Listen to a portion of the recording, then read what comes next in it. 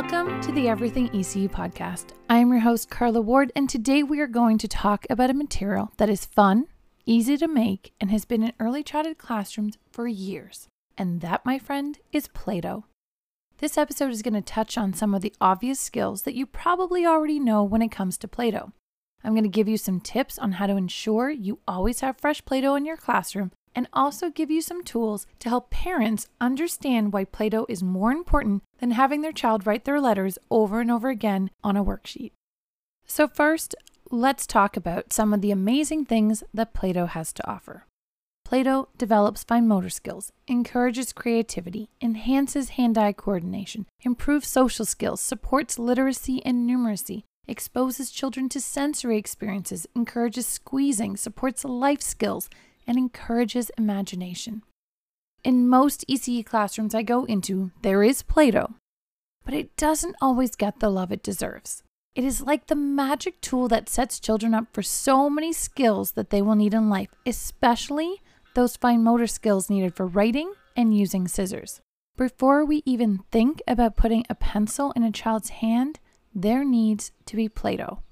When a child plays with Play-Doh, and us too, we're using our fingers, hands, wrists, and arms.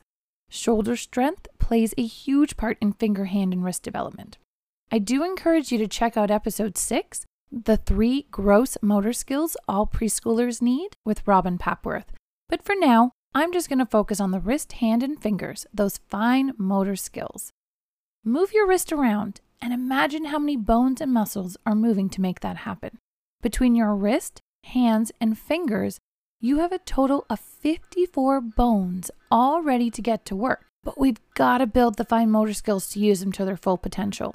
Motor skill is the ability of the nervous system to control motion performance. According to the National Library of Medicine, fine motor skills are related to coordination between eyes and hands, eyes and feet, or eyes, hands, and feet, as well as the ability to move fingers. Play-Doh checks off all those opportunities, even the feet one. When we become conscious about why we have materials in our classroom, we enhance the learning opportunities that come with the tool. So, for example, to utilize the feet, instead of having children sitting when playing with Play-Doh, they can stand while playing, or maybe you do something fun where they try to stand on one foot while squeezing. It shouldn't become a checklist type task. It is still play after all, and the skills will naturally develop if we provide the right environment. So please don't be sitting at the Play-Doh table insisting that a child stand on one foot. You will deter them from Play-Doh, and then that development opportunity disappears. Here are 5 ways to enhance your Play-Doh experiences. Number 1, provide different colors of Play-Doh and be okay with children mixing the colors. Whoa, I know. There are a lot of type A personalities who just cringed. I have been there, but I have to tell you that once children get over the initial mixing of colors, they move into the creating, and it is magical. Number 2, add scents to your Play-Doh. I like to add spices like cinnamon or nutmeg in the fall, peppermint in the winter. I do that one with peppermint extract. I have also seen people do it with diffuser oils, which are great. Just make sure they are high quality oils that are okay to have skin contact. And always be conscious of allergies in your program when adding scents. Number 3, add Play-Doh props. Cookie cutters and rollers are the obvious ones, but think bigger, think different. Straws, bottle caps, birthday candles, combs, a garlic press, and my favorite, a cheese grater. You can also even add scissors to start introducing those cutting skills. Number 4, have different textures. This kind of goes with the props, but adding things like pine cones, putting glitter in the Play-Doh, little beads, keeping in mind they should be developmentally appropriate so not to cause any choking. Exposure to different textures will support sensory development. Now, number 5, some of you are really going to have to step out of your comfort zone for this one. Let children move around the room with the Play-Doh. Does that mean letting them smush it into the carpet? Of course not. They are going to need some guidance with the guidelines of what is and isn't okay with Play-Doh.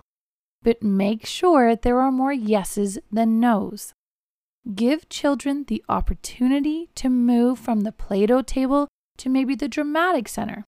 If your dramatic center is carpeted and you're worried about having Play-Doh smushed into it, then instead of keeping the children out of the dramatic center with Play-Doh, how about either removing the carpet, moving the dramatic center, or putting some kind of plastic mat over the carpet?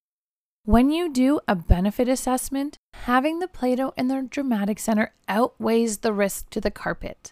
By having the Play-Doh combined with dramatic play, you are enhancing creativity, imagination, collaboration, and adding in language skills, critical thinking. The list goes on and on. My students have pretended to cook with the Play-Doh, make cakes. Once they even made brown Play-Doh, put them into cups just so they could have coffee. How creative is that? There is so much to be learned with a tool like Play-Doh. Children talk to each other. They compare and contrast objects. Mine's a long snake. Yours is shorter. Hello, math skills.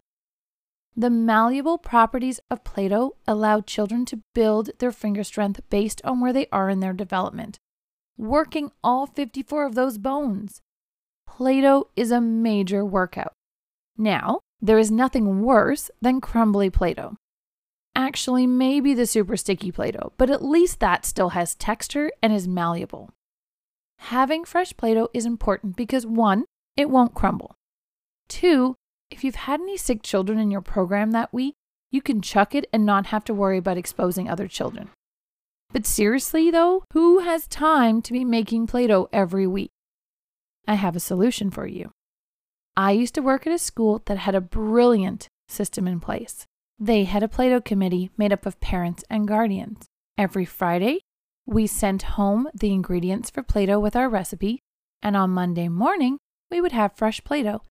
It was fantastic. If you're looking for a good Play-Doh recipe, you can head on over to elfoundations.com/Play-Doh. That's PLAYDOUGH. There you will have 3 different types of Play-Doh recipes, the classic, the cloud dough, and one that's a little bit extra. Now, we've covered a lot about Play-Doh, and for many of us, we knew some of the basics. This is also great information to share with parents. People don't know what they don't know. To the average person, Play-Doh is fun, and that's where the information stops. I feel as early childhood educators, we should be sharing the wealth of knowledge and the magic that comes when children play with Play-Doh. That way, when you tell parents and guardians that their child played with Play-Doh, they have a deepened appreciation towards the skills that their child worked on that day in your program, and hopefully, with any luck, Play-Doh makes its way into the family's home and becomes part of their routine. Including Play-Doh skills in your school newsletter, or having bulletin boards that give Play-Doh a leading role, or when you do your documentation, making sure to mention the skills being used during a Play-Doh experience are great ways to help families understand the importance of Play-Doh. Play-Doh is an incredible tool to support a child's development, and it deserves time in the spotlight. Happy teaching!